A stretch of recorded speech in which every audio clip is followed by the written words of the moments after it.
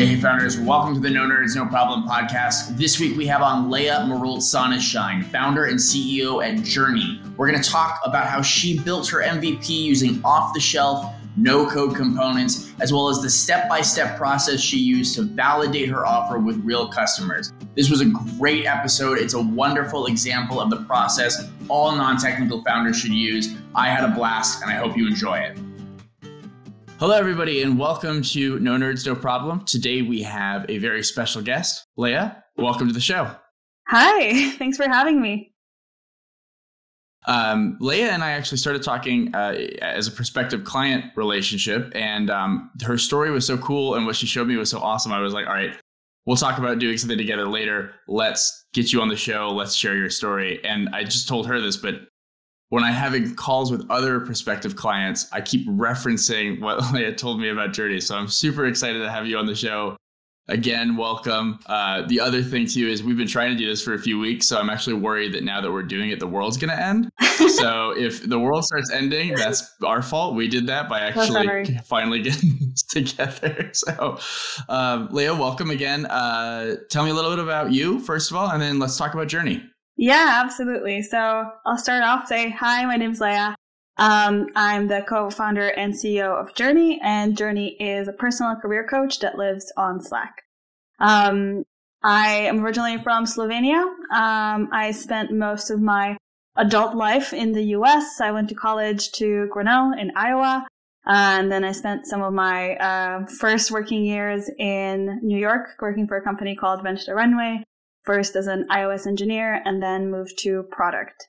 And then I felt I wanted to be a little bit closer to home, so I moved to London to do a master's in a funky course called Innovation Design Engineering, where I got this patent for a mouth wearable that you actuate with your tongue. And yeah, now I decided to go the startup route. Since I've worked mostly at startups all my life, I was like, let's see if we can get something done.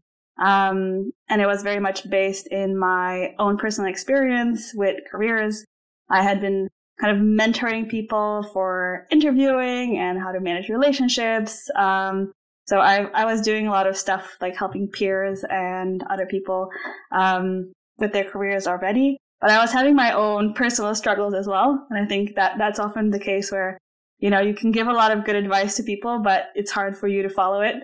And yeah, when I was transitioning from an iOS engineer to a product manager, I didn't really have the right support from my company. So I ended up feeling a lot of anxiety, imposter syndrome, burnout, lots of self-inflicted stuff. And yeah, I kind of lost confidence in my own abilities to perform. So after a while, I decided to get a career coach. Spent a couple of months searching for one online because it's a very fragmented business, and it's really hard to find like who's quality and having lots of like intro calls and things like that. But ultimately, I found this awesome lady called Lindsay. She's from San Francisco, and we spent 3 months together doing a coaching program. And yeah, by the end, I felt very clear on what I wanted to do, confident in my own abilities, and kind of ready to make decisions that felt right for me. And I thought it was so powerful that, more people should basically have access to it. But it cost me $4,000. So that's not really a price most people can afford. So after that experience, I was like, how can we make this more affordable for more people? And one thing that Lindsay, my coach, said that stuck with me was, I wish I could clone myself because I'm a human. I only have 24 hours in a day. I can't do much more than I'm already doing. And it's like, fair enough. So how can we package what you're doing and even enhance it by knowing what other great coaches are doing and try to turn it into technology to help people? Yeah. Really cool. I love it. I love anything that comes from a personal need first, right? Like you feel this pain. And then I love too that you combined your personal experience as a customer, right? And then went and talked to someone who's kind of on the other side of the domain expertise, right? Like your coach that you had experience with also got feedback there. How did you take that feedback, and what was the initial step from there to actually getting started? Like, what was the first thing you did on Jrny? Yeah, so at that point, there was no Jrny. I didn't know what was going to be called or anything like that. It was just an idea of like, okay, how can we get the feeling or like the state that I got to at the end to more people? So as a product manager, my first inclination was like, all right, so I'm feeling this. I know that people in my network are kind of feeling this, especially at startups where there's a lot of confusion about career paths and how to grow and managers not having time, etc. But I wanted to see, does this problem happen in a broader scale that's not just in my network? So I spent about a month like putting together surveys and posting them on different professional groups on Slack, on Facebook, getting people to share it on LinkedIn, just like anything basically that could get me some more data outside of my personal network. So I had this one survey that was super long. It would take someone 30 minutes to complete it. And I had 300 people complete that survey, which was incredible because people don't do that. Like, if the survey is more than 5 minutes, no. People don't complete it. But what I saw from that survey was really that people were not happy. People were not happy, not feeling fulfilled with their careers or the support they were getting from their companies or their managers. And even if they were managers themselves, you could see there was this like big mismatch in what managers thought that they needed to do and what their direct reports wanted them to do. So from that, it became very clear that this is a way more global problem than just my network. And especially, I think, on the back of, the pandemic and the global resignation, it's very clear that there is a need for some support that helps people navigate careers, especially because careers are changing, like the general like career ladder that our parents were used to, they don't really exist yet. And I read the statistic that in 2030, 85% of the careers that will exist then haven't even been invented yet. And that's just 8 years from now. So that's wild. And so how are we going to navigate that path, and how will someone else help us? Like, really, the ownership on how to navigate those careers should be on the individual. So spend a month like kind of doing these surveys and stuff. And then from those surveys, I started reaching out to people and doing tons of interviews. So I've interviewed like over 50 people during that time. Just kind of about their career in general, what went well, what didn't go well, top 3 things they would, go back to their 20-year-old self to tell them. And like the thing that kept on coming up from especially more senior people was like, I did coaching, or I did this thing where I changed my mindset from a fixed one to a growth one. And the only thing I really wish was that I could get there earlier. Right. As well as with younger people, what just came up is that, you just don't know what you don't know, and they're feeling confused, and like their goals are to make an impact, like these big, broad goals, but not more tangible things that they can actually achieve. So that's where the tension comes through. So what coaching helped me do a lot is really like pick at those goals and pick and say like, okay, what does that mean for me? What does that look like? What does that feel like? What would that be in a year's time or something like that? So that's kind of how things started. Then I ended up entering this accelerator program here in the UK called Antler, which was marketed as a pre-idea accelerator. So the idea is you go there and you're supposed to find a co-founder there. So I went there with this like broad idea. They really encourage you not to be too stuck on the idea, but to be more stuck on like, the team dynamics of a person. So I partnered up with some people in this similar area, and we explored it from a lot of different ways. Because this like problem, I guess, of clarity, confidence, etc., navigating your career, there are a lot of different points in your life where it could be attacked. So the first one was let's think about how that would look like if we interjected at high school, because we also knew that at college, people were freaking out when they were graduating and saying, like, I don't know what to do. What job do I go into? Where do I apply? Blah, blah, blah. So, like, at that point, they're feeling the frustration of, how do I get a job? What do I actually want? So we're like, well, if we introduce lots of different careers to people at high school, they'll be able to pick better majors and maybe better careers longer term. We explored that for a little while, but honestly, what ends up happening is that the people who care about that in high school are parents, not the kids. Mm-hmm. Right. So it makes it very hard to convince a kid to want to think about their career at that point in time. So after some exploration, interviewing, and, did some experiments with a few high schools here in the UK, we're like, all right, this is not working out. Then the next one was more around peer-to-peer mentoring. Like, how can you leverage people who have gone through like a similar career path that you might want to go into and coach you on that way? And that ultimately also didn't work out. Then I did a couple of other experiments where I was thinking about, like, maybe let's not go so globally, like all careers and all people. But let's try to focus on one path. So, because I was product manager and had a network in that, I was like, let's try to do some cohorts with product managers. And I actually put together a couple of groups of 5 people. I got someone to facilitate the groups. We went through this like problem solving framework, for PMs who are like 3 years into their career or something like that. And, it was actually pretty good. And all the people really enjoyed it. They said that they learned a lot from it. I think especially because in product, you have this thing where every company does product differently. So being able to go outside of your bubble to learn like processes and playbooks from someone else is super impactful. It's like, oh, I haven't thought about doing it this way. So it was really useful for everyone, but no one wanted to pay. So we got to that problem. I was like, well, this was fun, but it would be a lot and I don't see like the potential for moving this forward really.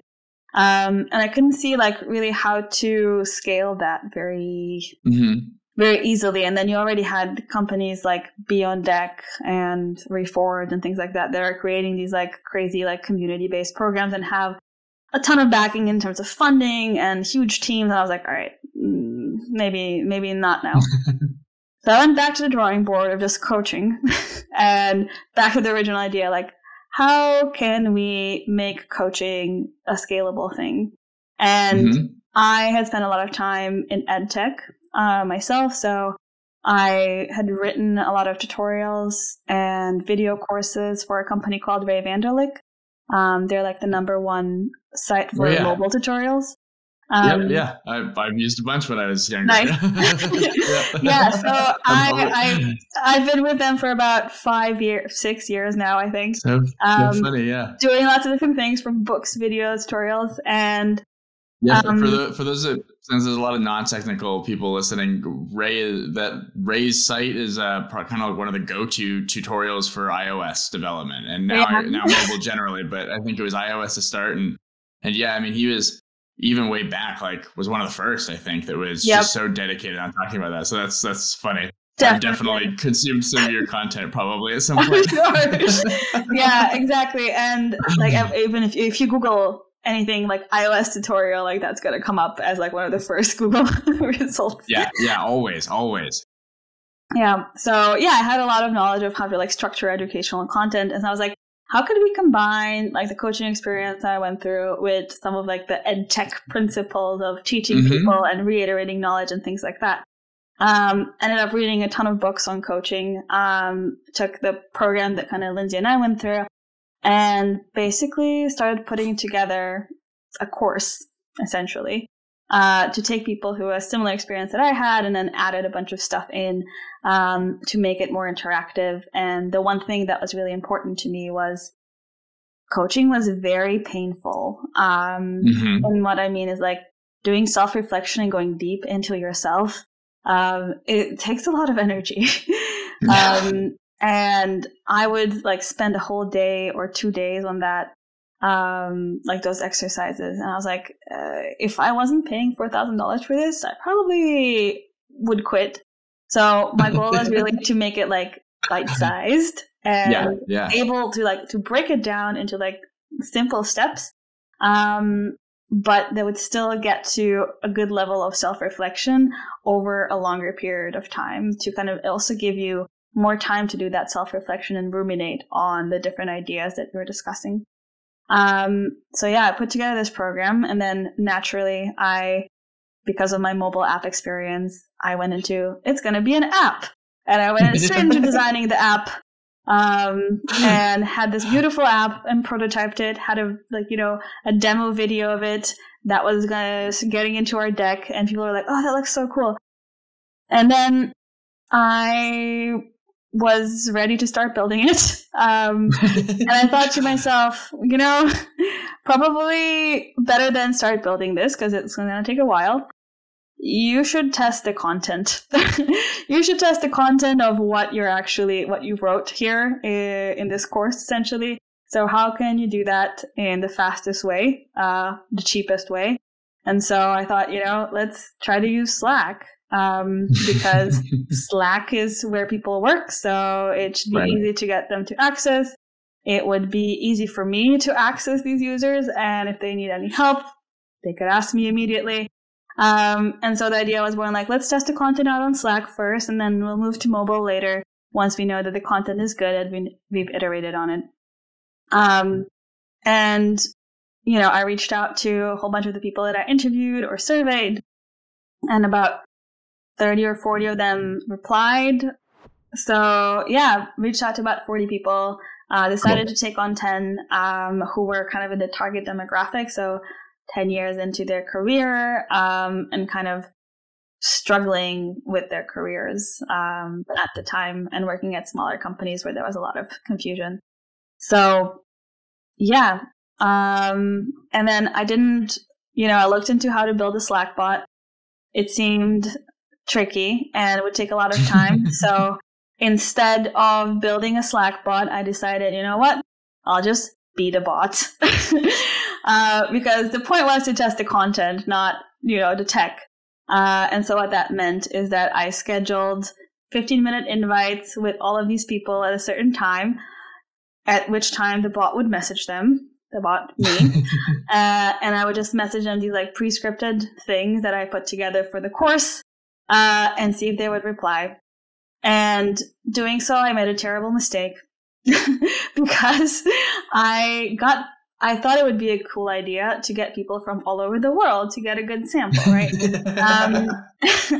And so what that meant in practice was that they scheduled their time like throughout the day from 2 a.m. to 10 p.m.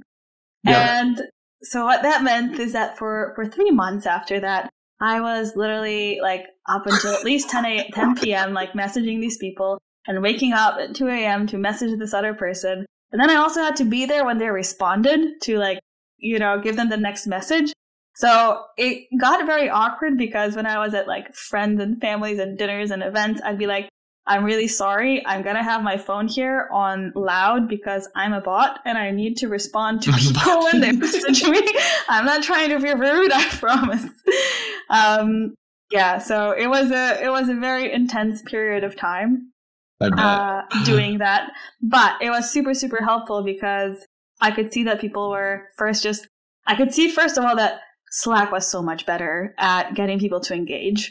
Versus mobile apps, because I had spent a lot of time with mobile apps before, and I know that notifications just don't work that well. But on Slack, they do. And people respond. And it's easy because it's just there all the time. They're on the computer. And typing on a phone is also not that fun. And some of the stuff that we have them do, like we try to be more interactive than just question answer. But there are some questions and answers, and some people write a lot. So it's a lot easier to actually do it on a computer. At the same time, they could also do it on their phone because Slack already has an app. So it was a really, really good choice to start off with that. And originally it was just going to be this Slack conversation bot thing. And then I realized over time, it's very hard to find things in Slack and go back and forth in what you're doing. And I wanted to add some more interactivity to what we were doing because I was kind of writing the course as we went along. I wrote about like half of it to start off with.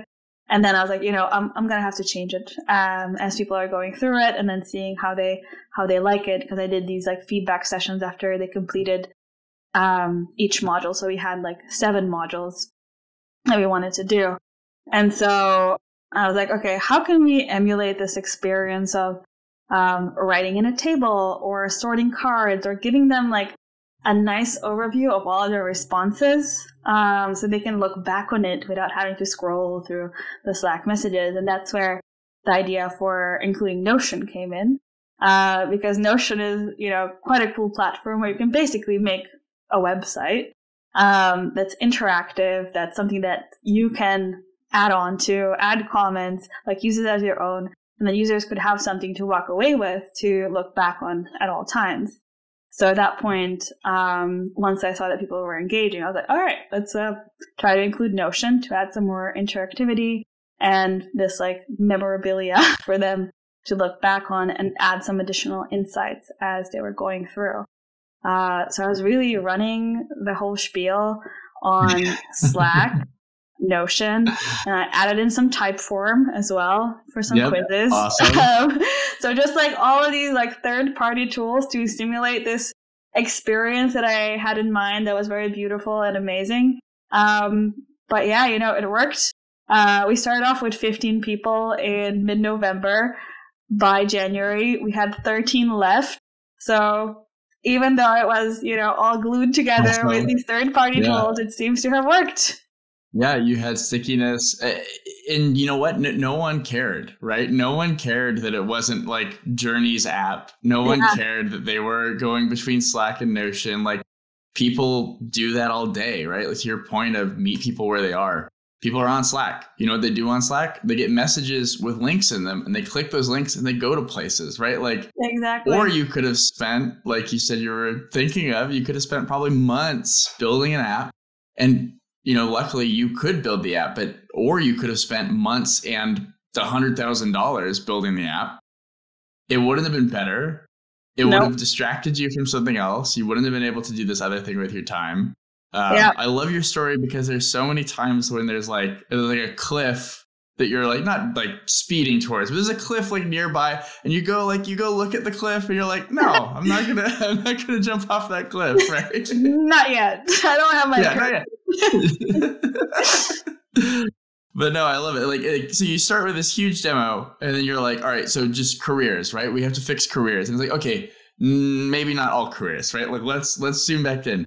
Then you have the high school kids, and this is like a classic mistake that you caught yourself making, but some people don't catch themselves making, which is sometimes the person paying is not the person that you are talking to, right? And that's like a huge hurdle. One of the things that Slack did to overcome that was you didn't have to go get buy-in from your boss. You could just create a Slack account with you and your 3 team members and check it out. Then once this had critical mass, now you're going to go talk to that stakeholder. But you didn't have to get your stakeholder to put the credit card on and all that kind of stuff. So yeah, you have this huge target demo. You go to the high school. That's not going to work. You go back. Now you're making it specific, but you're still feeling things out. So like you miss that cliff, right? Of like, oh, we're going to do everything everywhere. Because that's a cliff that people jump off all the time. Then you're like, all right, cool. I know what I want to do. I'm pretty dialed in. I'm going to build content and build an app and go launch. And you're like, no, wait. That's another cliff. Like I don't want to jump off. We don't need to build this app. We can put this together, other tools. I'm going to have to do like a bigger recap after this because I have this whole thing of notes of like all these little points where like you could have made a mistake that lots of people make. And you were like, let's pull back and like reassess, realign. Yeah. And I think for me, what's really important, like as a human being, for me, it's really important to have other people around me that are kind of working with me, or I like see that something is working for them. So that was another thing why I kept on going with this Slack thing, because I would have these feedback sessions with users like once a week or once every 2 weeks or so. And that kept the momentum going, because I was like, okay, cool. So you're enjoying this. It's helping you. Great. All right, let's keep on going. Right. Right. And I think if I had thrown myself into technology without like any user input, I would probably have lost the momentum, because it would have taken me like 3 months or something to get something out there that's kind of okay.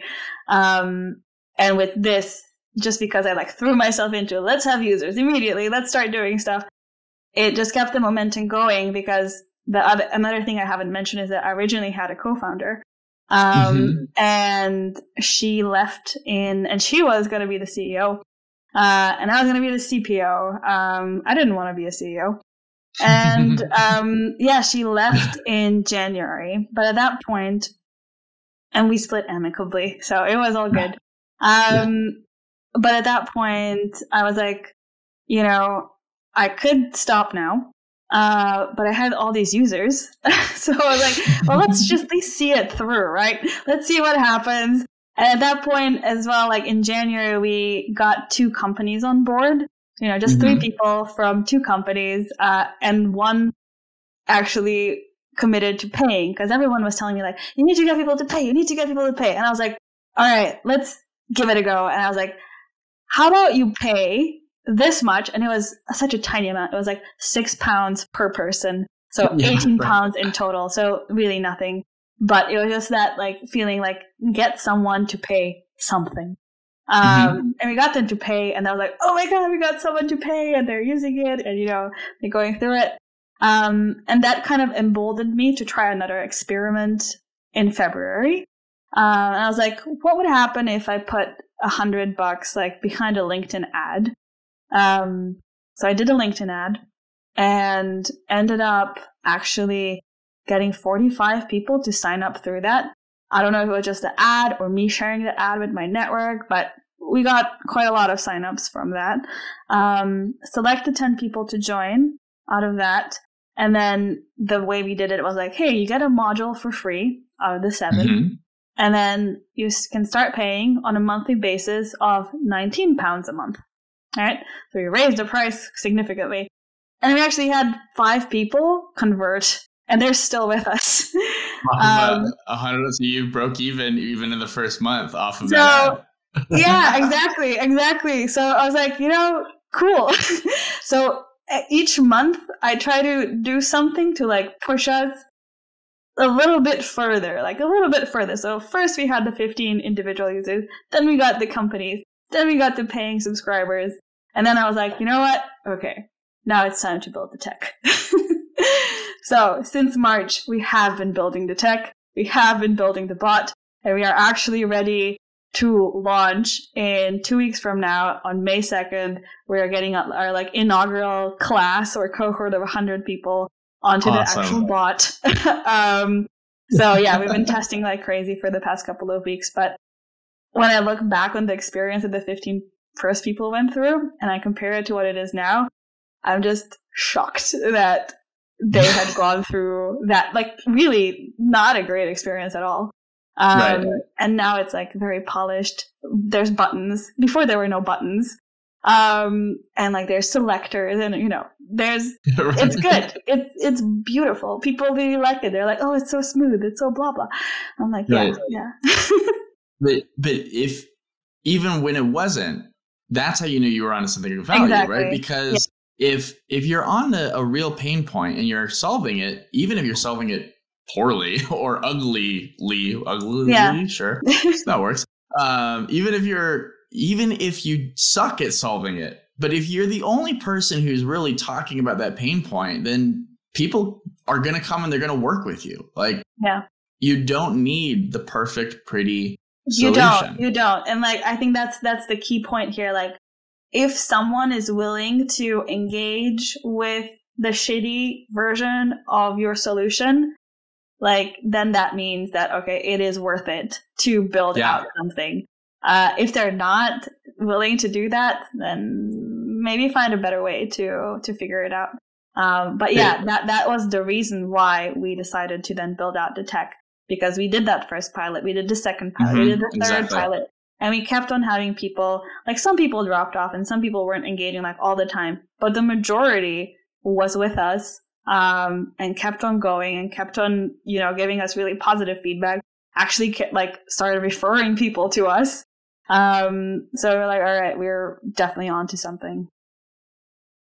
It's funny because your background as a technical person, now the cliff analogy, right? Like you could have gone off the cliff of like, I'm just going to build it. You lost momentum. You wouldn't have been able to test all these things. But what's really funny to me when I talk to a lot of non-technical people is they're actually the ones that get the most caught up on this. It has to be an app.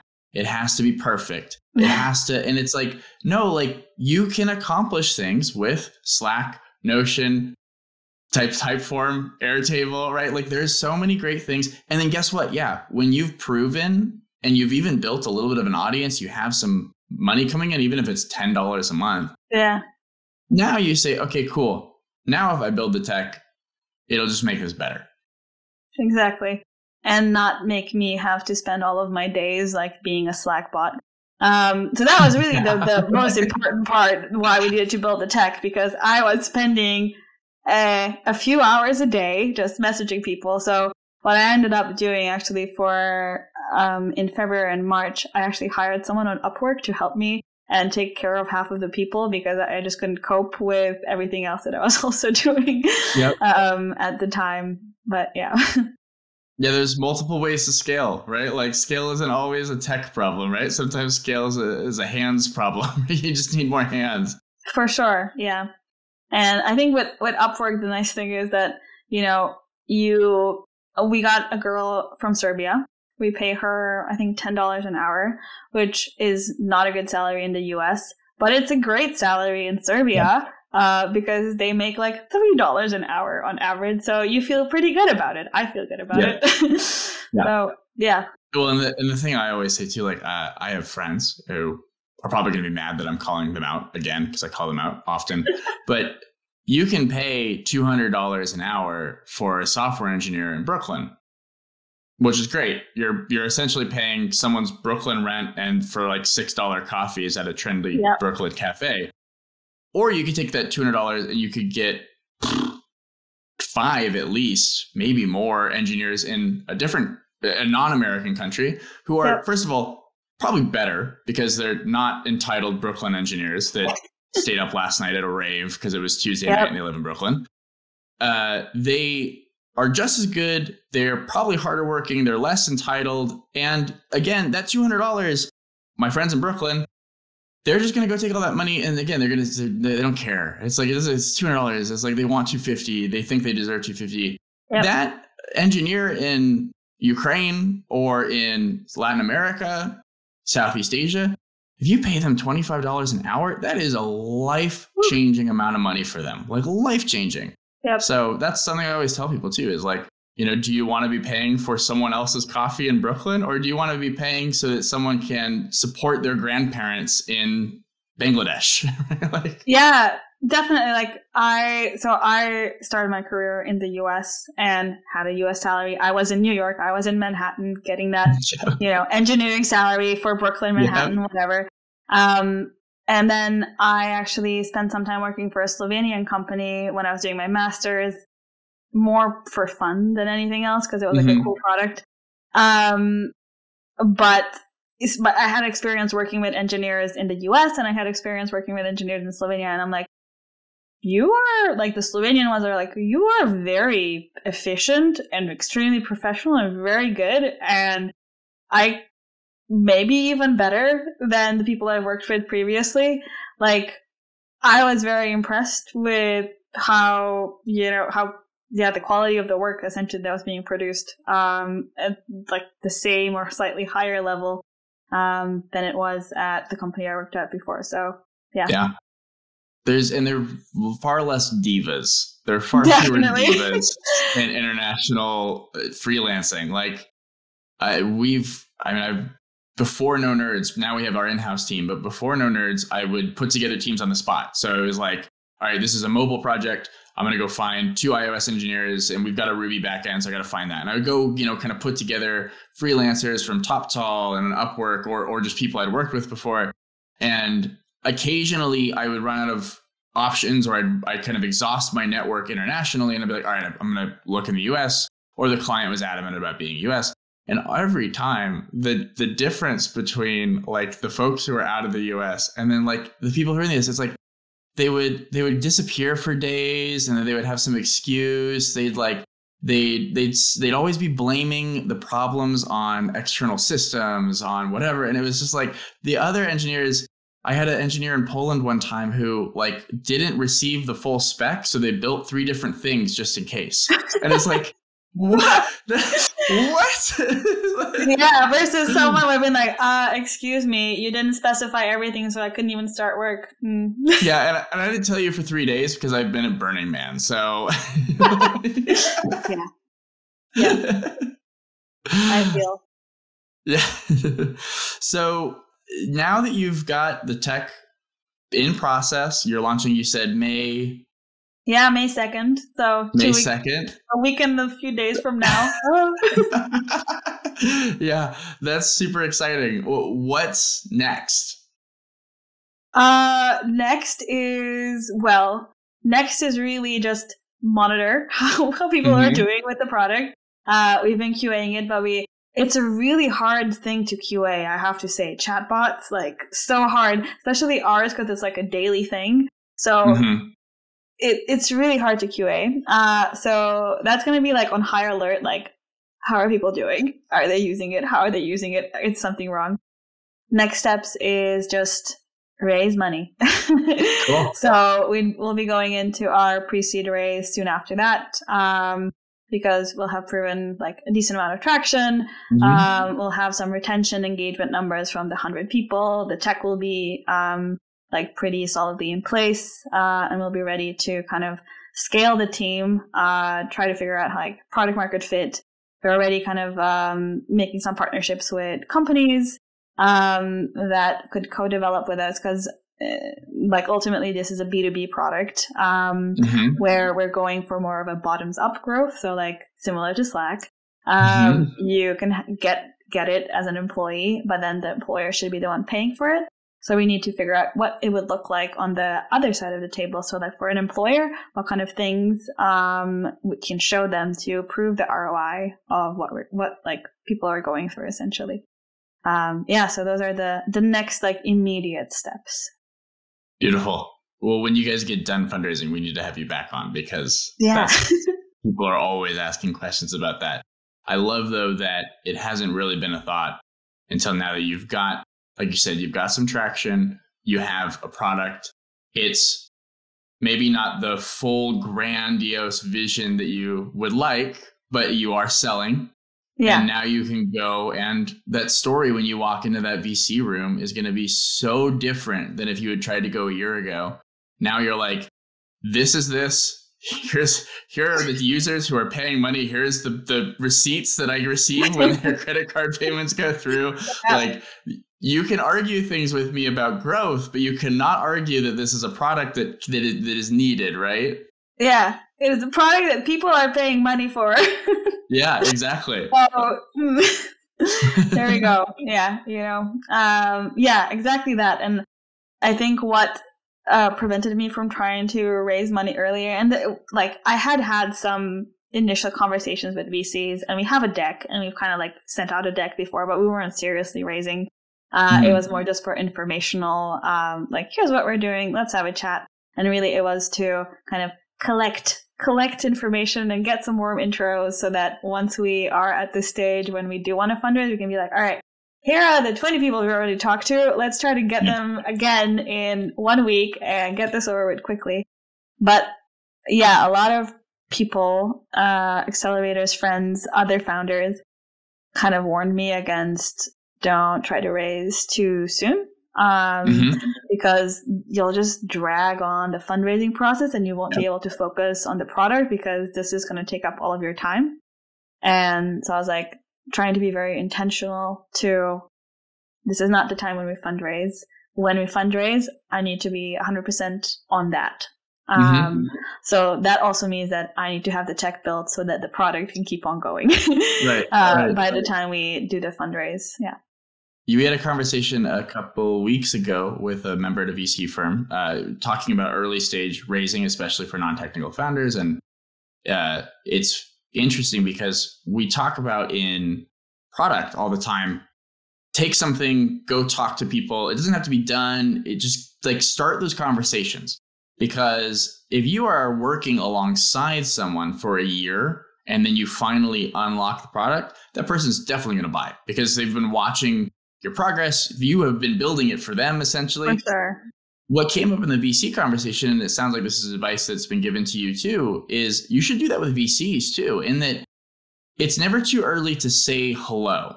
It's too early to fundraise. It's definitely don't like call the VC up and be like, let me pitch you on this cool idea I have. That's a terrible idea. Yeah. But if you are opening these conversations and you're spending a year and you're like, hey, just, giving you guys a heads up, we just launched, like, check it out. Let me know what you think. And then now you come, you've got the receipts, you've got the user roles, you've got all this stuff. And you go, hey, by the way, now we're raising.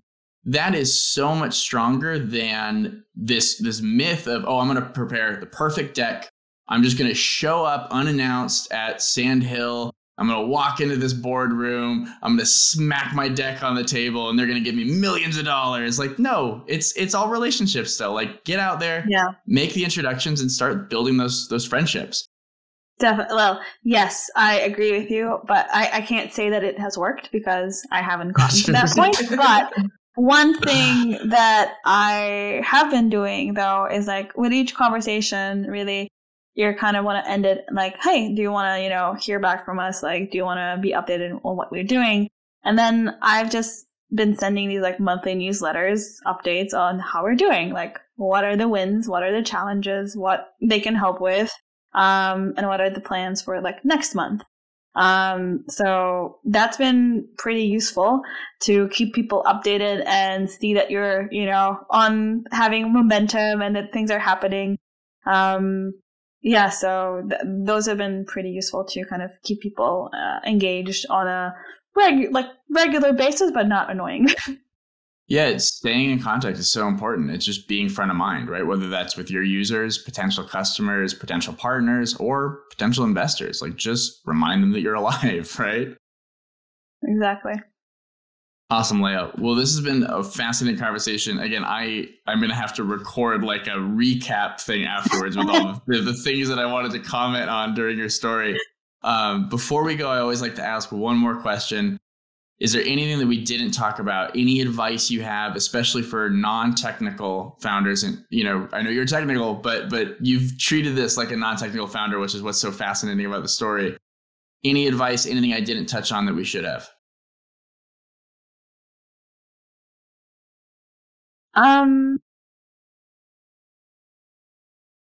That's an interesting question. I guess, I think the most important thing we talked about, which is don't try to build the tech first. Right. Like, try to figure out any other way that you can provide the value you want to provide to users without building anything. But then I think the other thing that is really tricky for non-technical founders, especially if they don't have a technical co-founder, is how do they find that technical person? And it worked out for me in a weird way. Like, my technical co-founder, I didn't know him before, even though I had like a huge network of engineers. But I would say start talking to people who are technical early and asking for advice. And then that could lead to then someone wanting to be your CTO, for example. And then another thing that I just remembered. If I've been trying to do a lot of onboarding calls for people and companies and whatever, to check out Jrny, be our users, etc. And what I found that works the best is not saying hey, I have this great product for you to check out. I think you'd be a great fit, blah, blah, blah. What works out really well is hey, I'm Lea. I'm the founder of Jrny. We're developing this product and I'm just trying to do some user research and an interview. Do you have time for a 15-minute call to just like, tell me your thoughts on what we're building. And that works super well. Like, trying to sell people doesn't work, but if you're asking people for advice, that works really well. And actually, at this point, like, going direct to people is a lot better and more powerful than trying to, like, blast ads to nowhere. Because, like, ads, I tried ads, and I tried the LinkedIn ad, which worked out really well. But I tried, like, Instagram ads. They failed completely. And it's because it takes time for the algorithms to learn what you're actually trying to do, who's the target audience. You have to be posting all the time. Like, you don't have time to do that.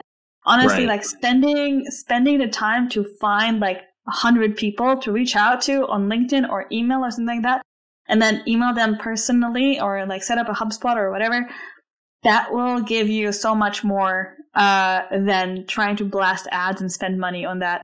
And then going to them directly, because as soon as they start talking to you, they're invested because they know you, they like you, you're, you know, like, super enthusiastic about the thing, they're agreeing with the problem points, and they become your advocates if you do that. And you want to, like, with your early users, you want to make that connection. You want to have them be your supporters. So, like, when you launch on Product Hunt, you'd be like, hey, can you upvote this for us? If you have 100 people who will love you, 100 upvotes, yay.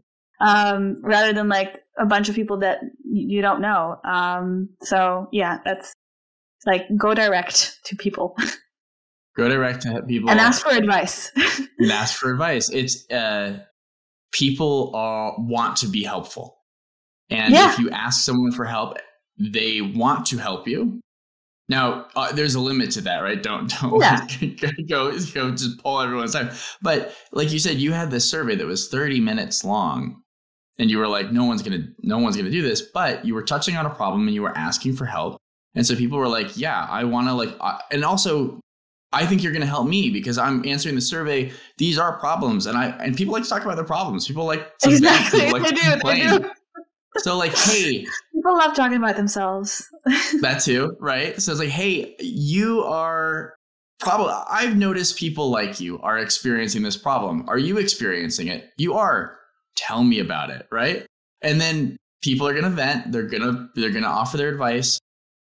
If you are helpful in return, they are now interested in purchasing things from you in the future, right? Because they're a fan of yours, they're an advocate. So always be helpful, ask for help. Those two things, people have this terrible opinion of sales because of car salesmen, Wolf of Wall Street type salespeople in movies, where it's this, and all the terrible LinkedIn salespeople that message you and just do a horrible job at it. It's like, how are you so, like, terrible at your job? I don't understand. I also had a terrible opinion of sales, to be honest. It's super normal, especially, if it's not your profession. I think you do have, like, you don't trust it, right? There's something untrustworthy about it. Exactly. But at the end of the day, it's just like, hey, people have problems. You might be able to solve those problems.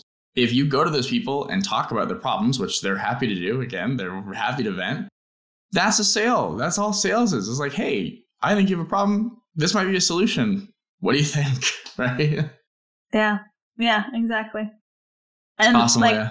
of all those calls that I've had with people who I reached out to that way, 95% of them then want to try out our product at the end of the call. So it's been very successful. Yeah, it's a little of a Trojan horse, but as long as you're not, and you can always tell, because there are salespeople who do that too, but they're salespeople first, right? And so they wait until, like, the last 5 minutes, and they're like, hey, by the way, Lea, this wasn't actually a podcast. This has been me trying to pitch you on my sale the whole time, right? And that's not the point, right? It's like, hey, go get, and you're going to get value too, because you're going to have a conversation like this conversation. There's actually been 2 or 3 things for my own business, which has no relation to yours, but there's been 2 or 3 things you've been like, oh, the monthly newsletter we do to VCs, and it's like, oh shit, we should do that. But we need to do, like, just to previous clients, to whoever, like, that's such a good idea. That this conversation has been so valuable, and any conversation you're going to have with someone else is going to be valuable. If then at the end they go, hey, by the way, what do you guys do? Awesome. Great. If not, who cares? It's been a super valuable conversation. So cool. Awesome, Lea. Well, on that front, thank you again for coming. This has been super cool. As I said before, I was waiting to get this conversation, and it was exactly what I wanted. Like, there's so many cool little points in here. I think anybody who's interested in doing this, who's on that non-technical, especially if they're not technical, there's so many like, it's like a classic fairy tale, right? Like there's the warning and the moral message in there, right? Like there's a good story, but there's also like the hidden moral tale in there. So I loved it. Thank you so much for coming on. And again, we're going to get you back on in a few months when you're done with your fundraising round so you can give advice there too.